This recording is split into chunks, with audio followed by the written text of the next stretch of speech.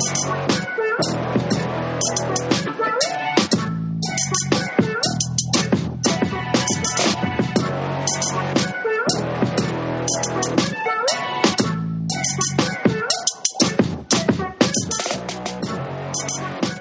back to the best college football pick'em pod in the land. Of course, we always come to you from bellyupsports.com, and we are here for a Week 11 ATS pick'em pod. And this week, I have with me Zane Chapelier, taking the place of Alan Denton, who's taking the week off. I'm Thomas Black, and Zane, we are here for the final 4 weeks of the ATS pick'em competition. It is going to be a mad dash to the finish as we try to chase down the top of the leaderboard. How are you doing, sir? I'm doing all right. The season has flown by, and, I'm glad to be back on the podcast talking to you, filling in for Alan. Yeah, it's been a lot of fun. I know it's been a while since we have touched base and since we've recorded here on the show together. I know some people are getting your picks by email every single week, but what's your thought process been like as we've worked our way into the second half of the season and as we're looking at an ATS pick'em board, a leaderboard where you've certainly been heating up in recent weeks. I have too, and I feel like we're trending in a good direction, but of course we need to keep that going if we're going to end up near the very top of the leaderboard. Yeah, I'm a little bit of hot and cold on the ATS side. I've had 4 7-win weeks, but I've also had some real down weeks. Just got to do a little bit better job honing in on those locks. Overall, my record's not bad, but I've had a couple of locks really, really surprise me. So just trying to lock in on those. Of course. So as we look at the leaderboard, Zane, as we always do, let's go ahead and take a look at the top of the leaderboard where we have very impressive play from our leader at the top, William, who's been in first place for some time now, has 61 wins on the season through the first 100 games. He leads the way for $175. In second place, we have a walk-on, Jorge, who has 56 wins on the season and leads the way for $75. And in third place, my wife, Kristen, is up there just in third based off tiebreakers. She has 56 wins as well and is leading the way for $25. Each of these spots gets a t-shirt, and for those of you who have been partners with the show, you already understand this, or if you're new to the show, if my wife Kristen finishes amongst the top 3, then her prizes go out to our team members. That's our walk-ons, that's our team captains, that's anybody in the future that joins at a higher level. So Zane, we've got impressive play at the top, we've got the prizes, we've got a ton going on, and very impressive picking up there at the top, and now we get to see here in the final 4 weeks whether anybody can chase down William and just who might fall in those final 3 spots as we go the rest of the way. Yeah, William is far and away leading the pack, but both him and Jorge, both of them have only had 1 week where they were below 500. And for both of them, that 1 week was a 4-win week. That is incredible picking. It definitely is, and those guys are definitely deserving of the top spots that they own at this point in time. Zane, more specifically, as we look back on Week 10, you had a solid week going 6-4. You are now 13th in the standings. You were 18th a week ago, so you climbed a good bit. You're sitting just outside the top 10 with a 52-48 record. Think about that. Right now, you are only 4 games back of second place. Your standing can change in a heartbeat with a very solid week and some rough weeks ahead of us. And I tend to believe we're in a week where we could see a lot of changeover up at the top of the leaderboard. I think a very challenging week on the ATS side. So how are you feeling about your standing overall? And what do you think about your locks this past week and anything else on the pick'em board that stood out from Week 10? So in terms of, Week 10 overall, there were some surprising results for me. Honestly, I did all right with the 6-4 record, but the Kansas State-Texas game really surprised me. But Notre Dame was the biggest shock of all the games for me personally. That was one of my locks. The turnovers from Hartman, estimate being held under 100 yards rushing, and Notre Dame just not finishing off drives. Then again, Clemson has a phenomenal defense, so it's not too surprising that they held them to field goals, but I did not expect Clemson's offense to be able to actually come out and perform the way they did. So that was probably the biggest surprise for me. As for where I stand, I'm fairly happy. I'm within striking distance of the leaders of the pack, but I don't expect myself to be able to catch William the way he's picking. I'd be happy getting into that top 10 and joining those up there. Well, I've also got to give you a little bit of credit as we look back on everything you gave out on your picks, because on the confidence picks, you handed out a confidence value pick on the Notre Dame side. Like you said, very surprising to you that Notre Dame ended up with the loss, but that coincided with your lock. You also handed out a confidence value play in favor of Washington at a very high level, which would encourage people to take Washington minus 3.5 points in an ATS pick'em, which you did. And you also won the better side of a lock block with me taking Arizona plus 2.5 points versus UCLA. So really, you went 1-1 in your locks, but I'll also throw you an extra winner based off the picks you handed out. So really, with the Washington pick, even though taking Washington at a high level and confidence in a confidence value play did not automatically mean that you had to play Washington minus 3.5 points, it did nothing but argue kind of in favor of people doing that in a sense, if you catch my drift. So really, Zane, I think you handed out amongst your picks on our email chain last week a 2-in-1 week. And when you're talking about an against the spread pick'em, where we just have people picking at a high 50s, low 60s% ranking up at the top, and you went 2-1 in the picks you handed out against the spread, I think that is a very favorable outcome. Yeah, I mean, I've only gave out 3 games for locks or value picks, but the 2 games that I did win actually went pretty much exactly how I expected them to. With the Washington one, I said it was going to be a high-scoring, close game, but I expected the Huskies to come out on top. Did just that, and with Arizona, thought it would be another close game. Both the teams were very, very close in my eyes, but I gave Arizona the edge due to home field advantage, and they snuck it out too. So I was very happy with those picks. Just like I said, Notre Dame I was very surprised at the score line at the end of it. Sure. No doubt about it. Now, as I look at my picks a week ago in week 10, I also went 6-4, and I climbed from 12th place a week ago up to 7th. So I'm solidly in the top 10 now. I'm 54-46 against the spread on the season. And when you look back at my picks, Alan and I united together for a lock party win with Texas A&M plus 4.5 versus Ole Miss. And even though Texas A&M didn't win the game, they were certainly close enough to cover the spread. So that makes me and Alan now 3-2 on the season in our ATS lock parties. And it now means that we have won 8 of our last 11 going back to last season. So a continued hot streak there. I was about to drop the continued mention of the overall streak that we have going because we had lost 2 straight, but it is 8 of 11 that we've won now. And I think a solid look at the fact that we have been continuing that run. Overall, we are 8-7 in lock parties against the spread, but that is going back to last year with our rough start last season during the regular season, but we have been on a run ever since. And when you look at the other picks I handed out, of course, I was on the losing end of the lock block. With Zane, I took UCLA minus 2.5 points. Obviously, clearly, I was on the wrong side with that. Probably one of my worst misses of the season. And credit to Arizona because that defense performed well, and they still found a way to run the ball, even against UCLA's defense. So a lot of things were off in that game based off what I thought.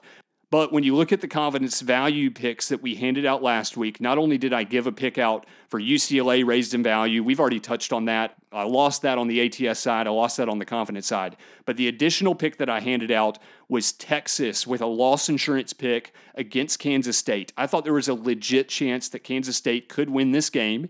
And because of that, you could derive the argument that I would have been on Kansas State plus 4.5 points. I was. I got the win there. And I'll tell you this, if you pick Texas in the game, minus 4.5 points, Texas dominated the first quarter and a half of the game, and they easily could have run away with this thing if it weren't for a few plays that really just kept Kansas State kind of in the game. So if you pick the Texas side, I honestly don't even know that I would do the same thing going back and replaying this. It's just at the time and the outcome we had with Kansas State having a better second half, they were able to cover the spread, losing in overtime, but it did come out in my favor. So just like Zane, if you take my confidence value plays into effect, my ATS indications and my locks led me to a 2-1 week, just as Zane did in the information that I handed out. When we look over at what Alan did a week ago, he also went 6-4. He went up from 14th to 10th in the standings, so he is now in the top 10 as well. And he is now 53-46 on the season against the spread. And when you look at his locks, he was the other side of the lock party win with me with Texas A&M plus 4.5 points. That was a winner. He took James Madison minus 5.5 points at Georgia State. That was far and away an easy win with the Dukes in the game against Georgia State. And then when you look at the confidence value picks that Allen gave out, he gave out the upset pick for Arizona as a winner. That would go along with the ATS win. And he also gave out a loss insurance pick against Oklahoma. He still had Oklahoma as a winner, but that would give the indication that Oklahoma State plus 5.5 points was a good pick. So, Zane, when you tally up everything we did, you and I were on the opposite side of Arizona, UCLA. Allen and I agreed with Texas A&M plus the points against Ole Miss. So we take out a couple of things there. If you look at everything we handed out by our ATS Pick'em Pod, from our Confidence Pick'em Pod, and from the email where everybody gets access to your picks, we had a week where if you sided with Zane in the lock block with Arizona plus the points, then if you followed all of our picks and took our indications on the confidence value plays, Zane, we led people to a 6-1 week. If people sided with me and took UCLA minus the points, of course that's a loss, but people would have gone 5-2 by following our locks and our confidence value plays. So in my book, we had a tremendously successful week when we had a very challenging slate and one that, you have outcomes in different ways, but we certainly led people, I think, in the right way against the spread in most of our picks this past week. And I think in a week where we only had one person go 7-3 and a whole bunch of 6-4s and a whole bunch of 5-5s, we set people up to have a very, very successful week against the spread. So well done, sir, on your picks, and well done to me and Allen. I think we really did our job this past week. Yeah, absolutely. And thank you. And I mean, 6-1 as a combined effort between the confidence value picks and the ATS is absolutely incredible for that slate that we had last week. Yeah, I think it really is. And I'll put it this way. The reason I say we set you up for a good baseline, even if you took my side and took UCLA minus 2.5, and that led you to another loss, and we set you up for 5-2. Zane, the way I look at it, we're picking as best we can tell the absolute most favorable outcomes in every single matchup. And when we set a baseline of going 5-2 or 6-1, that leaves only 3 other games for people to pick outside of what we gave out. And if that means that people go 1-2 or 2-1, I think the most likely outcomes with those games, you're talking about people that could have gone with our picks and set themselves up for a finish anywhere from 6-4 to 8-2. And we didn't have a single person win 8 games this past week. We only had one person go 7-3. So I think we absolutely did the right job in setting people up for success. And just another little promo for how you can get involved listening to the show, paying for a subscription on Patreon, getting access to those Confidence Pick'em Pods, even jumping up to the team captain level, getting the emails that Zane sends out, because Zane, that's where we add value. Sometimes I'm going to be off, sometimes Alan's going to be off, sometimes you're going to be off, but I think the collective effort that we're putting out more often than not does end up on the good end. Yeah, the hive mind is going to work. Zane, if you're ready for it, let's go ahead and dive into some ATS locks here for week 11. I am ready. All right. Because we all went 6-4 a week ago, we look at tiebreakers, and I was only 1 point off of the tiebreaker for Alabama and LSU. Zane was 2 points off, so we were right in the same territory. But I will take us away with my first ATS lock.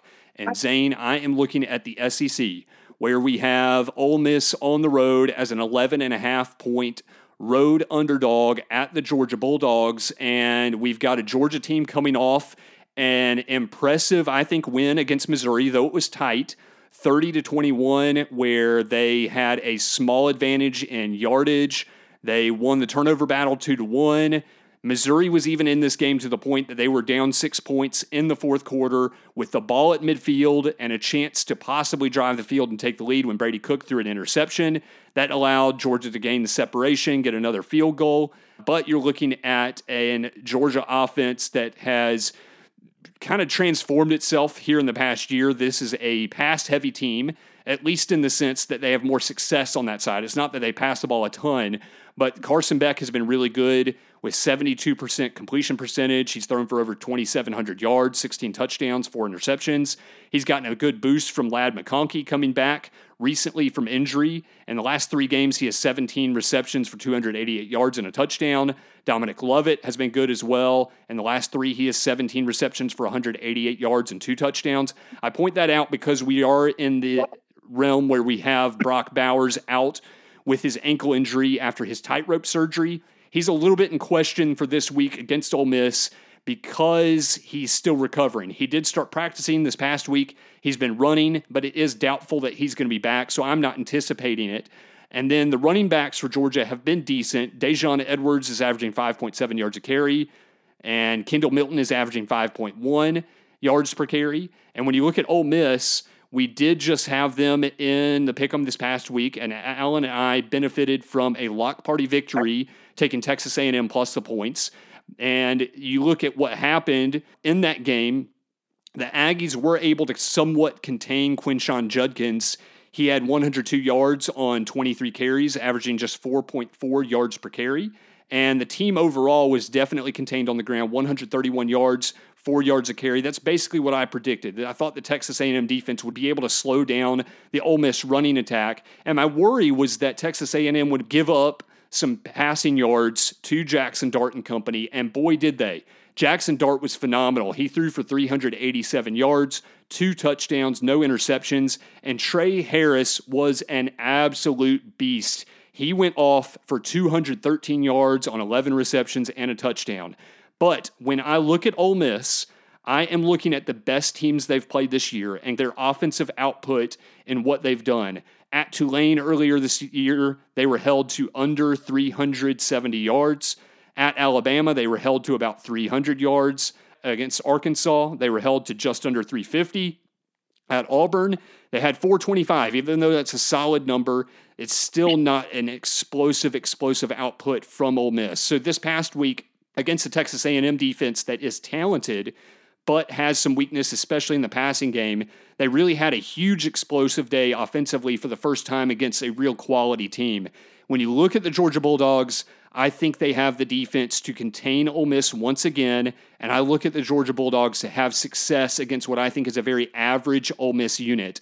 And I'm looking at a team, Zane, that I think with Georgia, you have a team that is very, very, very likely 2 scores better than Ole Miss at the very least. Alan and I talked about the concerns last week with Ole Miss and that we think their record is not really indicative of the quality of the team that they are, though they've benefited from winning close games and things like that. And I think the Bulldogs are at least 2 scores better than Ole Miss.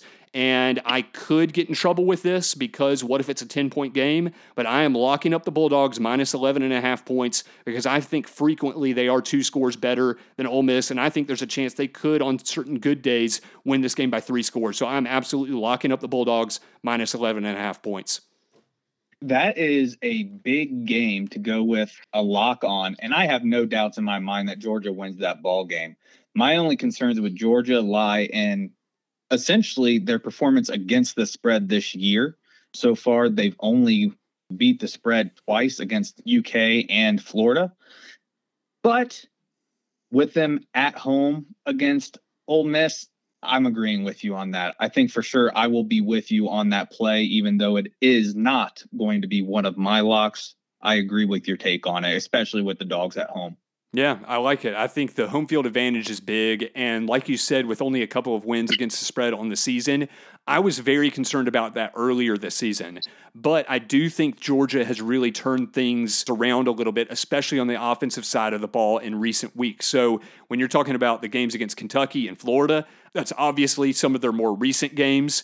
And I think you're looking at a Georgia team that has gotten up for some of its biggest opponents. Obviously, this is its biggest opponent yet, but I expect the Georgia Bulldogs will get up for this game, and I think that Ole Miss is going to have a hard time moving the ball on that defense, at least consistently.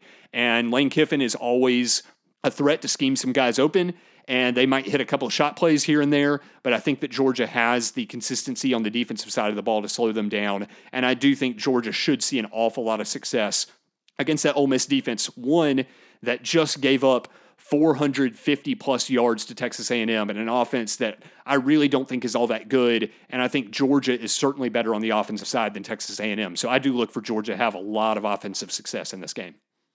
Absolutely. And you can't really take into account Georgia's record against the spread because Vegas and the lines were not very fair to them early in the year, especially in comparison to what they are. They aren't the Georgia team of the last 2 years. I mean, they were consistently multiple touchdown favorites, 51, 42, 39-point favorites. In the last 4 weeks, they've gone 2-2 against the spread, and the two they lost was a 32.5-point favorite and a 14.5-point favorite. Those lines are starting to become more realistic, and they are the much better team. They should be able to clear Ole Miss by 14 points. I like it. Zane, where are you going for your first ATS lock this week? I'm going to Oklahoma State. 2.5-point favorites against UCF. One thing I actually was looking at this week when I was looking at their strength of schedules is these two programs happen to have quite a few common opponents. Both have played Cincinnati, both have played West Virginia, both have played Kansas, both have played Oklahoma. UCF beat Cincinnati, lost to WVU, lost to OU, lost to KU. Oklahoma State has cleared all of their challenges in terms of common opponents. And that is a big factor for my decision making of taking Oklahoma State at -2.5. And their rushing game with Gordon II is just incredible. Ollie is one heck of a running back and only just a sophomore, already putting up 1,200 yards with 12 touchdowns. I mean, his last 3 games, he's had 2 touchdowns in the last 2. And against West Virginia, he had 4 touchdowns. Over 130 yards in the last 5 games. The kid is incredible. I'm just not seeing where UCF is going to be able to make up the difference, especially with Plumlee's tendency to turn the ball over without the offensive passing touchdown output to make up for it. So I'm taking Oklahoma State at the -2.5. This is one that I will be on the same side as you are, but it is not a lock. And it is one that I will defer to the consistency that we've seen with Oklahoma State in recent weeks. But it is a game that I very much anticipate is going to be very, very close. These are two defenses that struggle an awful lot, and they both happen to struggle an awful lot against the run. And what do their offenses do best? They run the ball really well. You already mentioned with Ollie Gordon II, he has been amazing. Let's throw in the fact that you already said he's run for over 1,200 yards this year, and the fact that he was barely active at all for this team in the first, 3 or 4 games of the season. Then you flip it over and look at what UCF does. Sure, John Rice Plumlee struggles a little bit protecting the football, especially in the passing game, but I think you find some similarities there with Oklahoma State and Alan Bowman. But what the Knights do well is they run the dang ball. John Rice Plumlee is an active threat on the ground. RJ Harvey at running back is solid as well. And Oklahoma State struggles on the defensive side against the run just like UCF does. So I think you're going to see both of these sides have an awful lot of success on the ground. I think you're going to see a lot of yards and a lot of points put up by both teams. I think it's a shootout, but again, UCF has been the team that has more consistently found ways to lose. And while that is true, you have to also look, I think, very closely about the fact that while they lost to Oklahoma, they were very, very competitive, and that went right down to the wire with the chance to win that game, even when they got outperformed early. And Oklahoma State, while they won that game, still a very close, very competitive game. So I think that this game, to me, does feel like a very, very tight game. It's why I did not lock it up, because I know a turnover here or there could flip it to the other side. But I will be siding with Oklahoma State minus the 2.5. I can't blame you for locking it up. And the fact that it's under a field goal also feels pretty good for locking it up, because nearly any type of win you would get with Oklahoma State would be a cover. So I do feel good about that, and it's why I'll be on Oklahoma State minus 2.5. If this number was bigger, though, I would be very tempted to go with UCF plus the points, but I will be on Oklahoma State minus the 2.5 as well. Yeah, I mean, like you said, both teams are very heavy in the run game, but my biggest concern is the turnovers. You mentioned that Bowman also does have a tendency to turn the ball over, but when we're looking at total turnovers, Oklahoma State's at a +5, UCF's at a -5. So whereas both teams are very heavy run teams and very, very good heavy run teams, the turnovers can easily switch the momentum and turn the tide of that game. Like you said, all it takes is one turnover to change everything, especially when it's heavy run teams. That's why I like Oklahoma State, and they've proven they can sneak out those big games, those close games that UCF hasn't quite been able to put through. Yeah, no, I think that's an absolute factor in what you're looking at with these teams, and one why I think you're probably going to see an awful lot of people picking Oklahoma State minus the 2.5, and I just hope it comes out as we're saying. It's just going to be, I think, an exciting, fun game to watch, and like we have across our entire pick'em board, because we have a ridiculous slate with 9 of our 10 games on the CBS side with spreads of 4.5 points or less. So as Vegas is indicating, a lot of tight games, and I tend to think that's more likely going to come out to fruition with a lot of these matchups. So Zane, I think we're looking at an incredibly fun Saturday to watch these games, and it'll be fun to see which side they come out on. But for some people, I anticipate we're going to see some ugly, ugly records on the ATS side, and I just hope you and I and Alan end up on the good side of it along with the listeners of this podcast. At least hopefully our locks pull through for us at the very least. Very true, because if we hand out some locks that are successful and it sets people up for a good baseline, and then we crash out on everything else and our listeners get the opportunity to win some of those matchups that we lose, that is a benefit to them. So I hope that is absolutely the case. Yes, absolutely. Oh, man. As I look at my second ATS lock of the week, Zane, I'm going to one of our other biggest spreads on the board. I'm looking at the Big Ten, where we have the Michigan Wolverines on the road as a 4.5-point favorite at the Penn State Nittany Lions. And I will say, as I go into this one, this is a week where I nearly hate every single line on the board on the CBS Sports Pick'em. So I really only had a couple that I was looking at that I felt even good about, but I will zone into Michigan and Penn State in looking at a couple of teams that are prominent in college football, but we have not seen very often. The Nittany Lions, we've seen a couple of times. Michigan, this is our first appearance, along with like we're talking about with Georgia, just based off the fact of the competition, and we've had some big spreads with these teams. But let's start with Penn State, where we had them in Week 8 most recently at Ohio State, and when you go back and look at the picks that we handed out in that game, I did not lock up Ohio State on the ATS side minus the points, but I did end up going with the Buckeyes minus the points on their home field, and I handed out a confidence value pick of the Buckeyes at a 10 on the confidence board, and I came away from that matchup thinking that Ohio State dominated that performance unlike anybody else that week, just about. They outgained the Nittany Lions by 125 yards. Penn State went 1 for 16 on third downs. They only ran the ball 26 times for 49 yards, and that's including the sacks and the scrambles that were involved with Drew Aller. Aller himself only went 18 of 42 passing for 191 yards and a touchdown. Keandre Lambert-Smith, their top wide receiver, was held to 6 receptions for 52 yards. And what has Penn State done since? They've won a game versus Indiana, 33-24, where they were actually outgained by 7 yards by the Hoosiers. They won the turnover battle, and Indiana went 1 for 2 on fourth down. So a couple of opportunistic things go a little bit different way, and you could be talking about Indiana coming very, very close to beating the Nittany Lions. And then this past week, they won 51-15 at Maryland. Absolute domination. But this is a Maryland team that is in a slide. They've lost 4 in a row, including losses to Illinois and Northwestern. And when you look a little bit more detailed at the matchup, the Nittany Lions benefited from having 27 of their 51 points, starting with drives in plus territory. So I really have not changed any opinion of Penn State. I think their offense is very limited. Drew Aller, while he is a talented quarterback, I think has been underwhelming. And the run game, though they have talented running backs, has not been very good. And they're going up against a Michigan team that has a very comparable defense to what Ohio State fielded in the game that we saw in Week 8. When you look at Michigan, it's hard to tell you exactly what they are this season because they've been extremely dominant against bad competition. Their closest game to this point has been by a 24-point margin.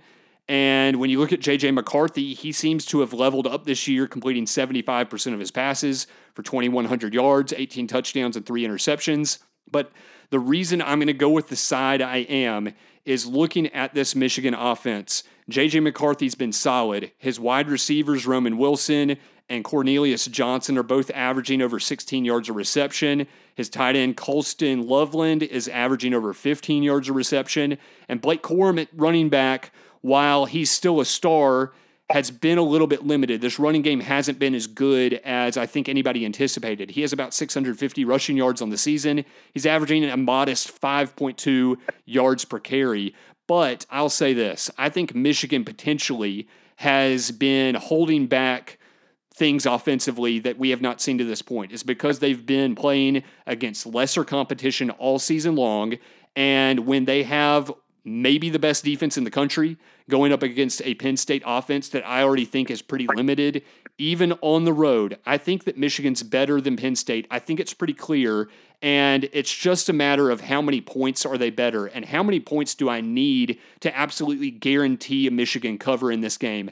When they're a 4.5-point favorite, Zane, I think there's potential that if Michigan gets to 20, maybe 24 points, that might be enough for a cover in this game. And I think there's potential that they can get there. I do not expect this to be a high-scoring game by any means. I think these defenses are going to be pretty dominant, but I think Michigan's weapons offensively give it the opportunity to score more consistently. And when I only need a few scores, maybe a few touchdowns to get a cover in this game, because I think Penn State's going to have a hard time scoring, I'm going to lock up Michigan minus the 4.5 points, because I think on most days, I think they're probably 7 to 14 points better than Penn State. And if this is a really tight, low-scoring game, I might very well lose this. But I think Michigan's going to come out on top pretty frequently in this matchup because of the Penn State offense. So I'll lock up Michigan minus 4.5 points. And if it happens to be a 3 or 4 point game, you know what, chalk it up to Penn State for keeping it close. But I think Michigan comes out on top. So I will very happily lock up the Wolverines minus 4.5, because I think there's opportunity for them to win this game by maybe 10 or 14 points if everything goes really, really well. But we'll see if that happens. I completely agree with every single thing you said, but I'm going to tell you what your biggest factor is that you probably didn't think about. And your biggest factor in Michigan coming out on top of this ATS is thanks to the Fox Sports Network. Fox Sports making this a big noon kickoff and not being a primetime game in Happy Valley is the biggest assist to the Michigan Wolverines they could get. Because us up here in Big Ten country know just how hellacious that place gets at night. Yeah, Michigan should come out and win this game. And this is actually a game I will be covering in the Confidence Value Pick'em pod. But yeah, I agree. I'm going to be taking Michigan, the 4.5 point favorite, but Fox Big Noon, I think, may have played a little bit of salvation, because that place at night is a different beast. That is fair enough, and I did consider that myself, but man, I just think when you look at this Penn State offense, it is problematic, and I think more so than anybody imagined. The run game has been really just underwhelming, and I think they're going to have same troubles against Michigan. And if Penn State figures out a way to get to 20-plus points, then my lock is probably in big-time trouble. But I think if you can imagine yourself talking to the listener, if you can imagine Michigan getting to that 20, 21, 24-point level in this game or a little bit higher, then I think you should strongly consider taking Michigan minus the points. If you think they're going to struggle to get to that mark, I would say possibly go on the other side. But I just think Michigan's offense is probably going to find the way to move the ball more effectively throughout this game, and it might be a lot of punts, and it might be pinning Penn State back and then getting another opportunity with an offense in good field position that makes the difference in this game. But that's kind of what I'm looking at, and I think a low-scoring game that Michigan's defense, I think, has more success than Penn State's does overall.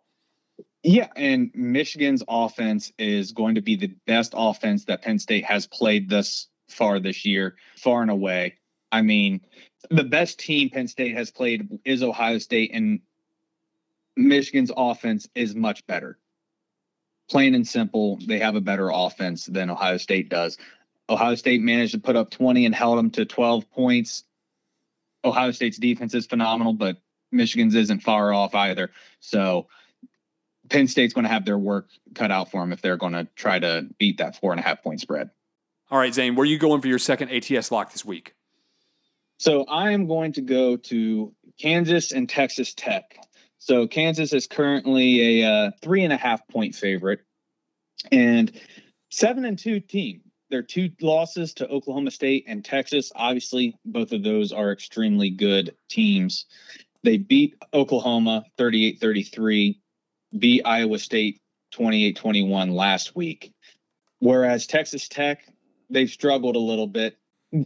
They lost to BYU, lost to Kansas State, lost to Wyoming, lost to Oregon early on. They really haven't had a big win against a solid program, right? Tarleton State, Houston, Baylor, TCU. Those are their wins. None of them really pop out at me. Then you go ahead and look at their stats. -6 on the turnover column, only averaging about 28 minutes in time of possession, especially the turnovers. Losing the turnover battle loses games flat out. And if you have turnover problems, not really controlling the ball and having that time of possession to control the pace of the game also can be just lethal in terms of possibly winning. Then you look back onto the Kansas side. So Kansas, obviously, they're still not sure if Daniels will be back. I don't think he's practiced yet this week. So it looks like it'll still be Jason Bean, but he still played very well to this point with 10 touchdowns and only 4 interceptions. They have a solid run game. Their defense is not terrible. I think Kansas easily covers that 3.5-point spread. Fair enough. I understand Kansas has been a solid team this year. I do have a little bit of pause with this matchup simply because I do not think the Kansas defense is very good. And I think that Texas Tech has found some consistency at quarterback with Baron Morton. I also think Taj Brooks is having a solid season at running back with over 1,000 yards already. So I kind of look at both of these teams with suspect defenses and enough punch offensively that I think that they're both going to have success against one another. And I think with that in mind, I tend to believe there's going to be a lot of points scored by both of these teams. I think we're going to look at something of a shootout. And I've talked about it with you already that I do not like a lot of the lines on this board either direction real explicitly. So this is one that kind of falls in that same category. I'm not for sure that I'm going to be on one side or the other.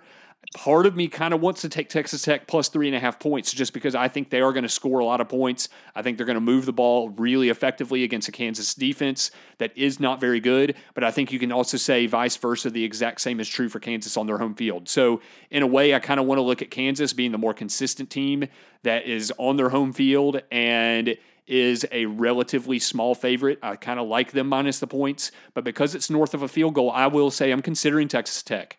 And it's one that I think we're going to have a competitive, tight game. I think it's going to be high scoring, and it could be the type of situation where last team who gets the ball wins. That's kind of what I'm looking at with this one, but I think it's going to be exciting.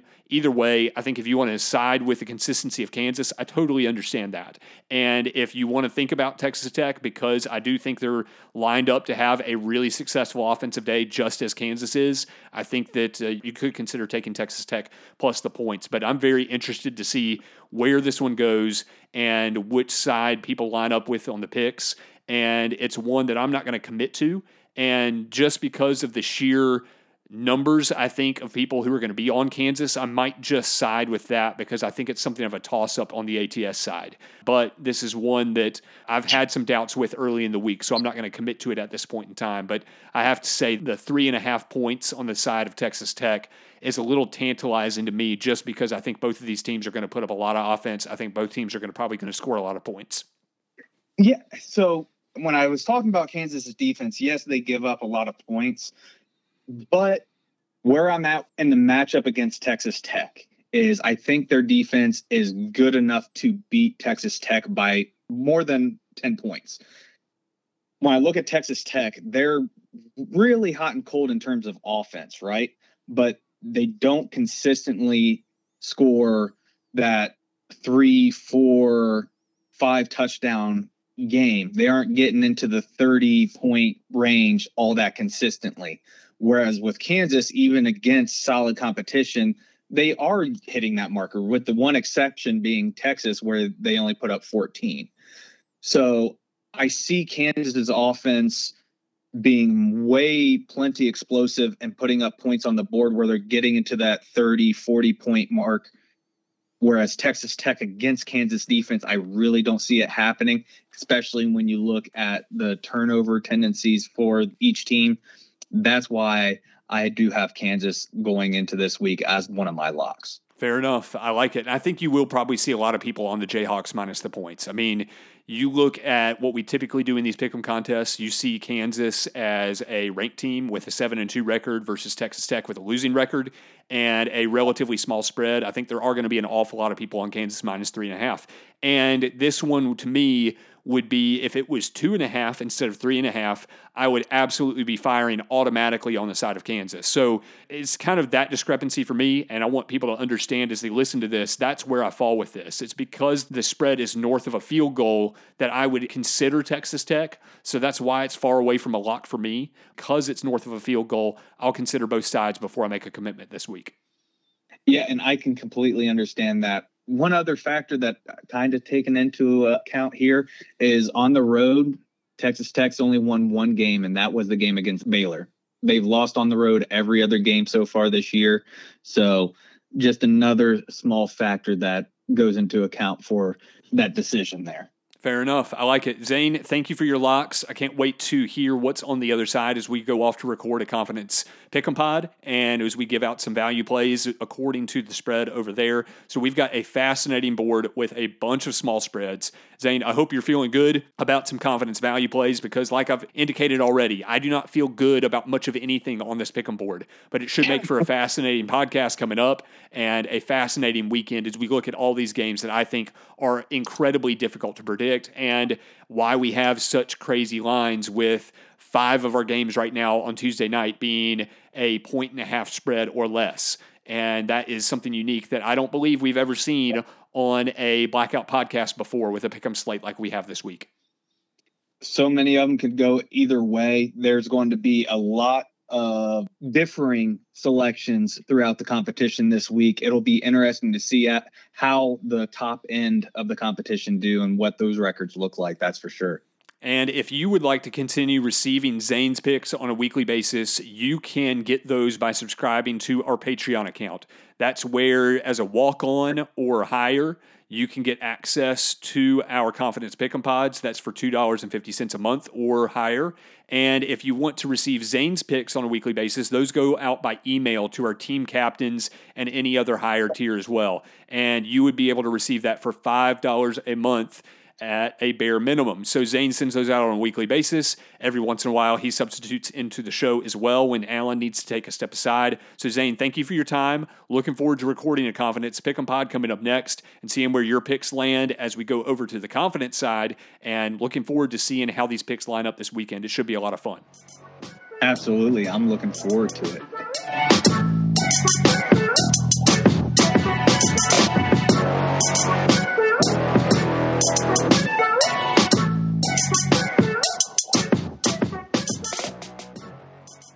Thank you for listening to this Belly Up Sports Podcast Network product. Some said we go belly up, so we made it our name, and we're still here.